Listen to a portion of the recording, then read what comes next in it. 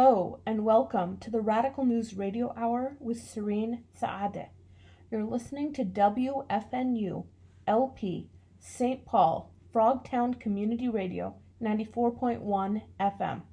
Thanks to Manny Mestis for that opening music, and just a reminder that you can find the Radical News Radio Hour on Facebook. You can find me on Twitter at CMiriam, that's CMIRIAM, and you can listen to previously aired episodes on Spotify, Google Podcasts, amongst many other podcast sites. You can also reach our show at radicalnewsradiohour@gmail.com with tips, recommendations, and any questions. On today's episode, we'll have a pre-recorded interview with City of Minneapolis Council member Jeremiah Ellison, who represents Ward 5 in North Minneapolis and near North. And just a reminder, again, if you've got any feedback, please email us.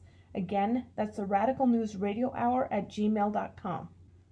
I spoke with Councilmember Ellison on Monday about what defunding the police and dismantling the police actually means, what the alternatives are to our current models of policing, and what his big vision is.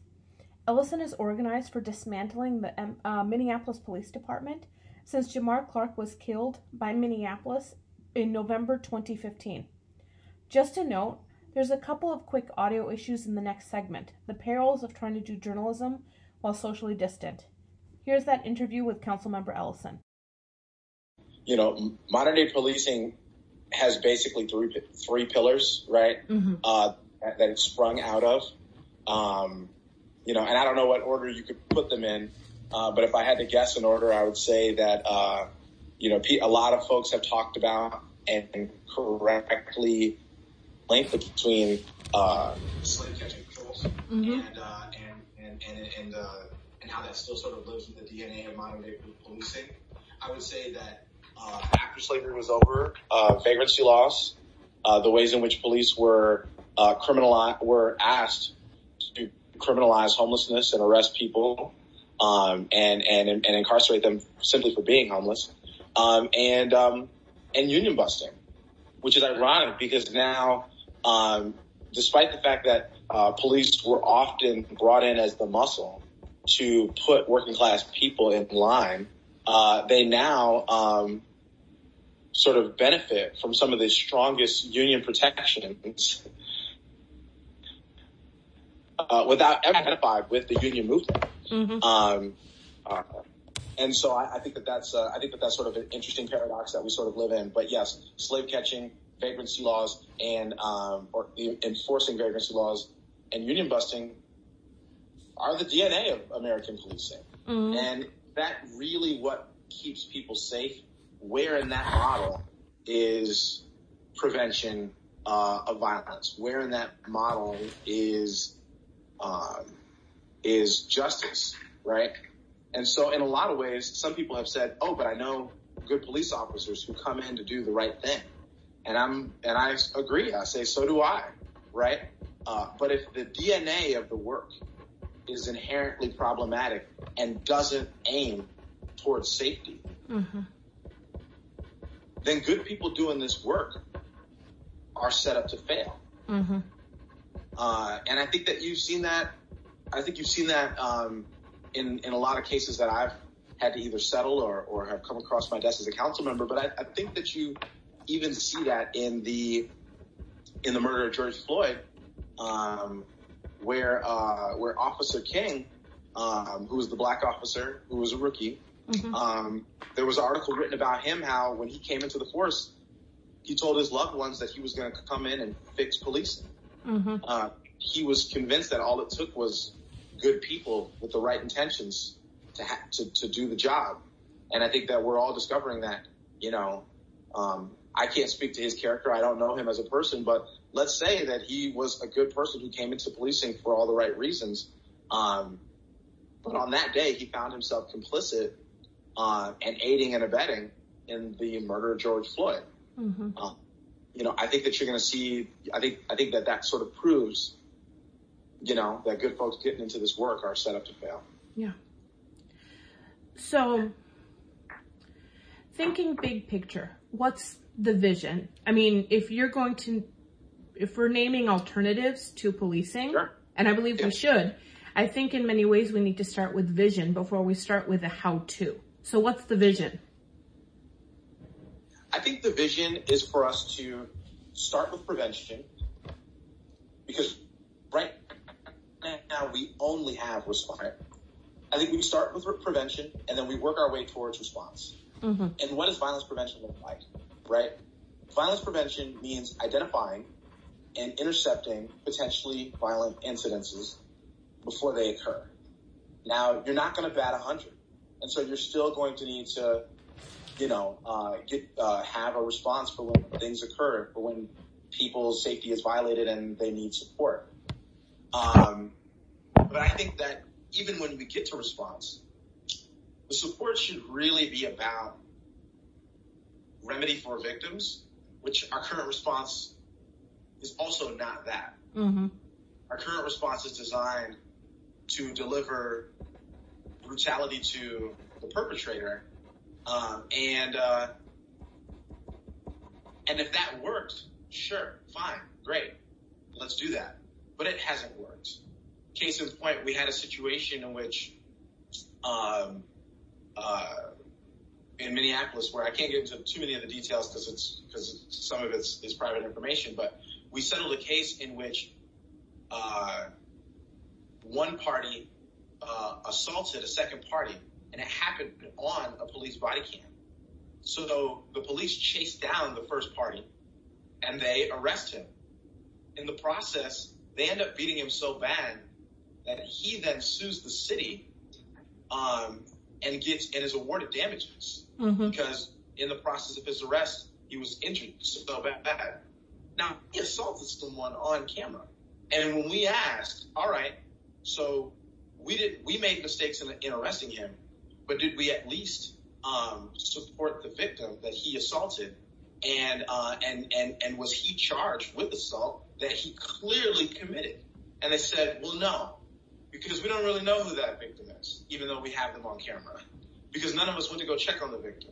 And eventually the victim got up and wandered away from the scene before we ever had a chance to get their name or see how they were doing. Mm-hmm. And they never filed charges. And I'm thinking, how did we mess this up? Here we have this person's, we have the first party's deed caught on camera. But we were so preoccupied with punishing the first party that the second party, as the victim, was left completely unattended, right? Mm-hmm. That's a failure. That's a failure for us to seek justice for that person. It's a failure for us in us seeking remedy. And if the only thing that happened was that we didn't prevent the assault, we didn't support the victim, we don't even know who the victim is, and we assaulted the perpetrator of the violence so badly that we ourselves became more in the wrong than them, and then had to pay them. Mm-hmm. That's an all-around failure of policing. Mm-hmm. So the vision, in my opinion, is to start with prevention and then center our response on remedy for victims of violence. We also have to understand that police only spend about 4% of their time interfacing with violent incidences. 4%. Mm-hmm. Most of what they're doing is addressing crimes or non-crimes that are inherently nonviolent. Mm-hmm. So you might think of something like noise complaints, traffic stops, and those kinds of things.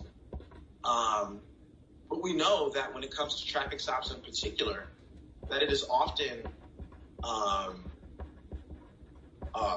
that traffic stops are executed in our current system, in our current model, with extreme racial bias. Mm-hmm. And that a cop is more likely to pull over, not only more likely to pull over a black person when they're driving, but also more likely to search their vehicle, mm-hmm. and request to search their vehicle. A lot of these stops, they turn up with nothing, mm-hmm. right?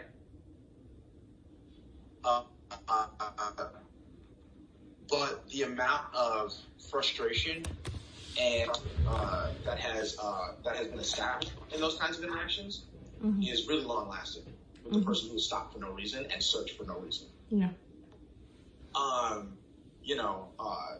In the case of George Floyd, the cops were responding to a supposed fake $20 bill that he had used to purchase groceries from that store.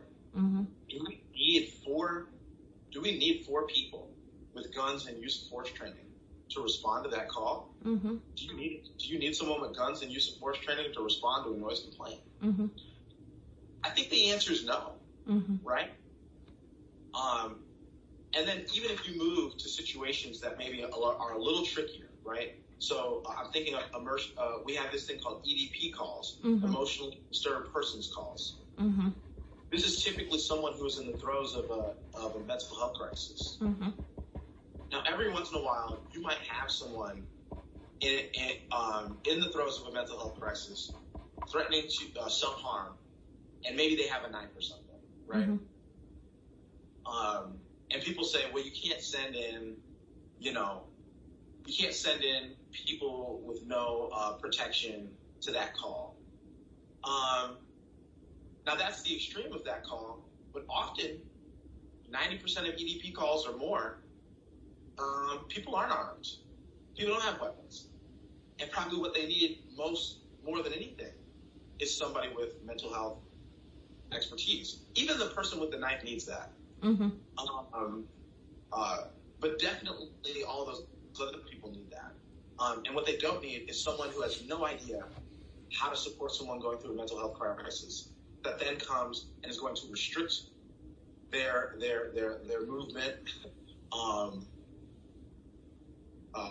assault them, handcuff them, all while they're extremely aggravated and the officer has no idea why, right? I think that there are a lot of situations in which you could have someone who has a different set of expertise, whether it is a mental health professional, whether it is a childhood development professional coming to deal with youth as opposed to police, whether it is, a lot of folks have talked about social workers to deal with folks who are experiencing homelessness, medical professionals to deal with folks who are dealing with chemical dependency and or mental health crises. A lot of what the police do, they're not equipped to do, and you could have other professionals doing that. And so I think that's the vision. And now we still have to figure out what is it. We still have to make sure that murders are being solved.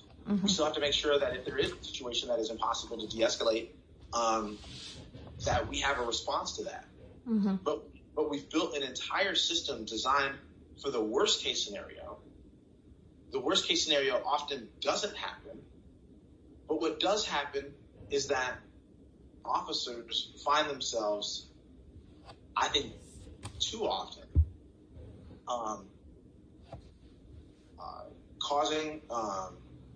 creating distrust, assaulting people who don't deserve it, and occasionally killing people. And to me, that's too high of a price to pay. One of the conversations that I've been paying attention to is, or I should say, all of these discussions around why police abolition is wrong or the wrong step are very much steeped in discussions or in language that's upholding white supremacy or sexist or misogynistic or anti-LGBTQ. Like, they're very much steeped in these discussions that are around upholding systems of oppression. Is it possible to really abolish a system like this without having to deal with those, with like the hegemony and the language and the narratives that are upholding those systems? I think that's a great question.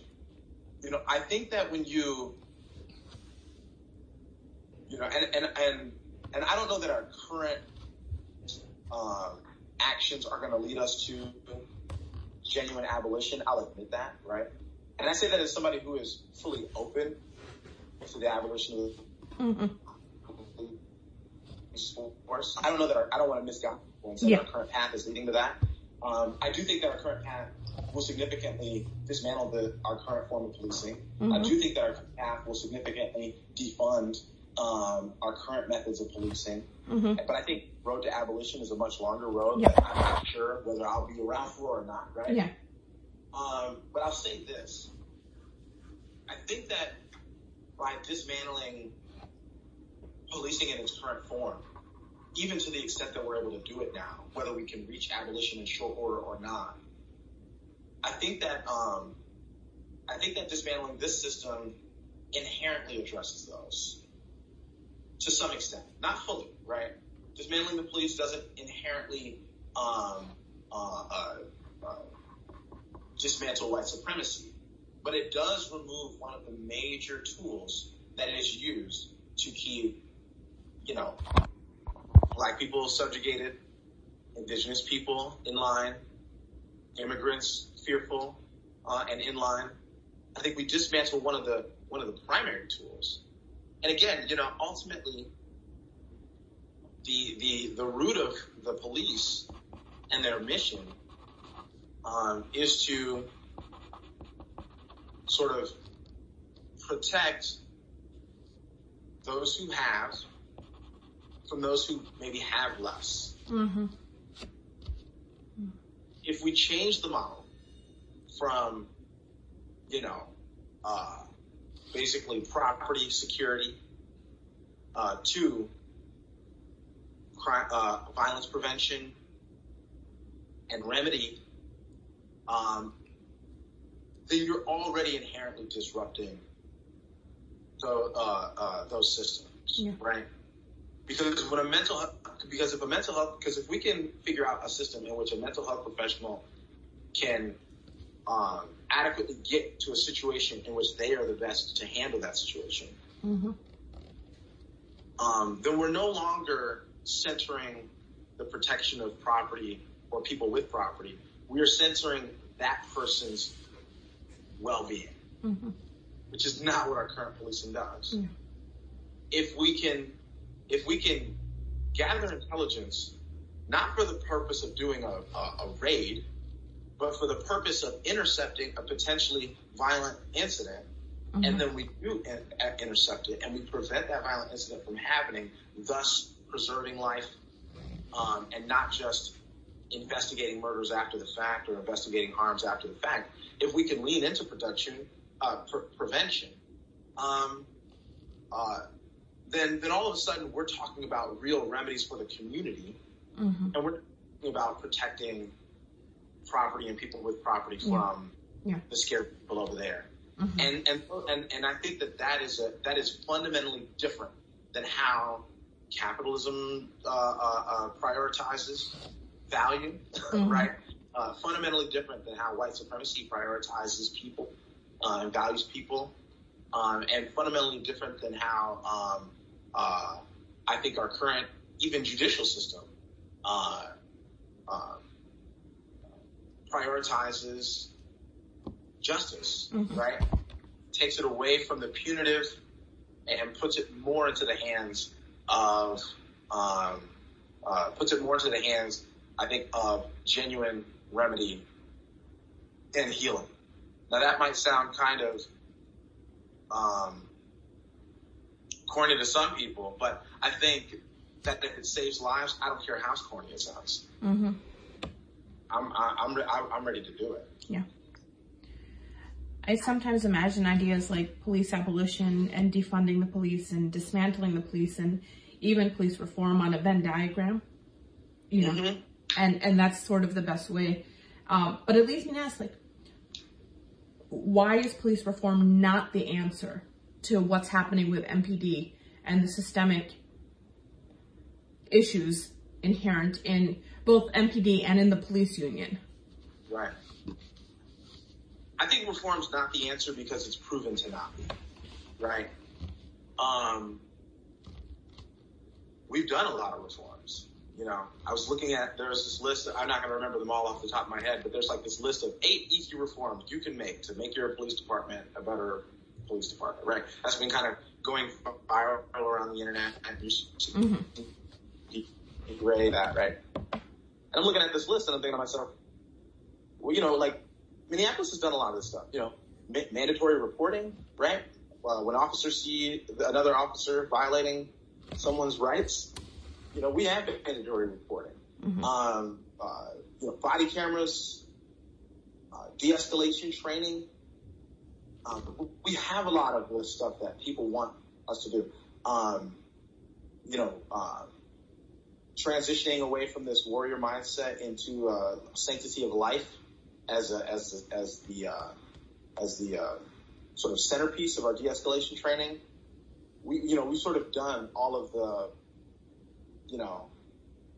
the equipment stuff and all of the training stuff that people are suggesting. We've done all of it. We have a police chief that I think has probably been one of the most trusted in the community, right? The police chief probably more popular than any elected official in the city of Minneapolis because he has because he has such deep roots in the community, in my community on the north side, right? And we've seen that even with somebody as brilliant and sensitive and hardworking as Chief Rondo, that we still have these horrific outcomes, right? And not just the murder of George Floyd, but we've seen that in the last 2.5 years that the department has been caught lying about the number of untested rape kits, right? Our department inspired an entire series about the failing of sexual assault investigations in Minneapolis and throughout the state, right? Mm-hmm. We've seen the scandal surrounding officers instructing that to inject people with ketamine unlawfully, right, to drug people. We've seen this happening even under the best that we could do, right? Even under an amazing police chief, even under even with all of these things in place, we still see this really horrific outcome occurring. Mm-hmm. I think that reform has proven to not work, right? Because we've done it and we've tried it. And for the folks just wanting to double down on this thing that we've been doing for years, right? I think Minneapolis started leaning into a lot of the types of reforms that people are suggesting now back in 2012, right? And I'm sure some historian or maybe a former council member could even point to earlier indications that the police department was trying to reform, even earlier than that. How much time do you give a strategy before you give up on it? I think that 8, 10, 20 years is enough. Mm-hmm. We've got a problem with the practice of policing. Yeah. It sets good people up to fail, and it empowers people who want to cause harm to do harm without consequence. Mm-hmm. Seen that time and again. Yeah. So, yeah. Thanks to Councilmember Jeremiah Ellison for speaking with me and for discussing his belief for how and why the Minneapolis Police Department should be defunded and dismantled. It's a conversation we're going to keep coming back to because it's something many people are shouting about, but too many people are not understanding. You can participate in that discussion on dismantling MPD by emailing the Radical News Radio Hour at gmail.com, by tweeting me at cmiriam. And just a reminder, you're listening to the Radical News Radio Hour with Serene Saadeh on WFNU LP St. Paul Frogtown Community Radio 94.1 FM. A couple of quick announcements before we finish today's episode. Cedar Artist Collective 2 Seko Lee is going to be joining Cedar Executive Director David Hamilton to host We Believe in Unity, Black and Asian Solidarity, a program today at 7:30 p.m. online that explores cross-cultural solidarity in the movement for justice for Black Lives Matter and Black Lives. More information is available on Facebook. And just a reminder, for many of these events, I am not affiliated with any of them, but I think it's important that you know what's going on with community, and I want to make sure, sort of like a community calendar, that I'm passing on the word. On July 6th, the 4th annual Candlelight Vigil for King Philando Castile will be held from 8 p.m. to 9:30 p.m. at the Philando Castile Memorial. Please remember to practice social distancing and wear a mask for this in-person outside event. More details also on Facebook. And on July 9, from 7 p.m. to 8 p.m. online, the Eastside Freedom Library and the Ramsey County Historical Society are hosting a discussion on the roots of racism in Minnesota. Authors Bill Green, Christopher Lehman, and Marty Case are going to be discussing their recently published books.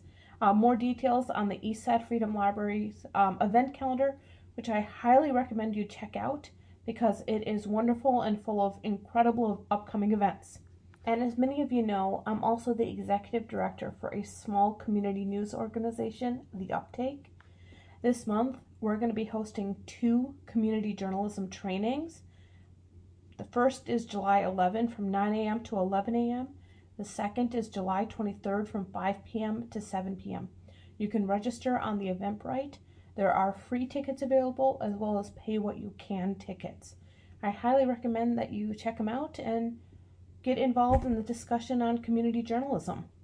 For now, thank you for listening to the Radical News Radio Hour. You can reach us for any questions or with any tips at the Radical News Radio Hour at gmail.com.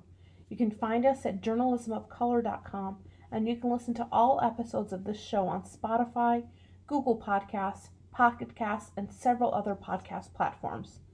Thanks to Manny Mestis for this episode's opening and closing theme music, as per usual. And for now, you're listening to the WFNU LP St. Paul Frogtown Community Radio 94.1 FM.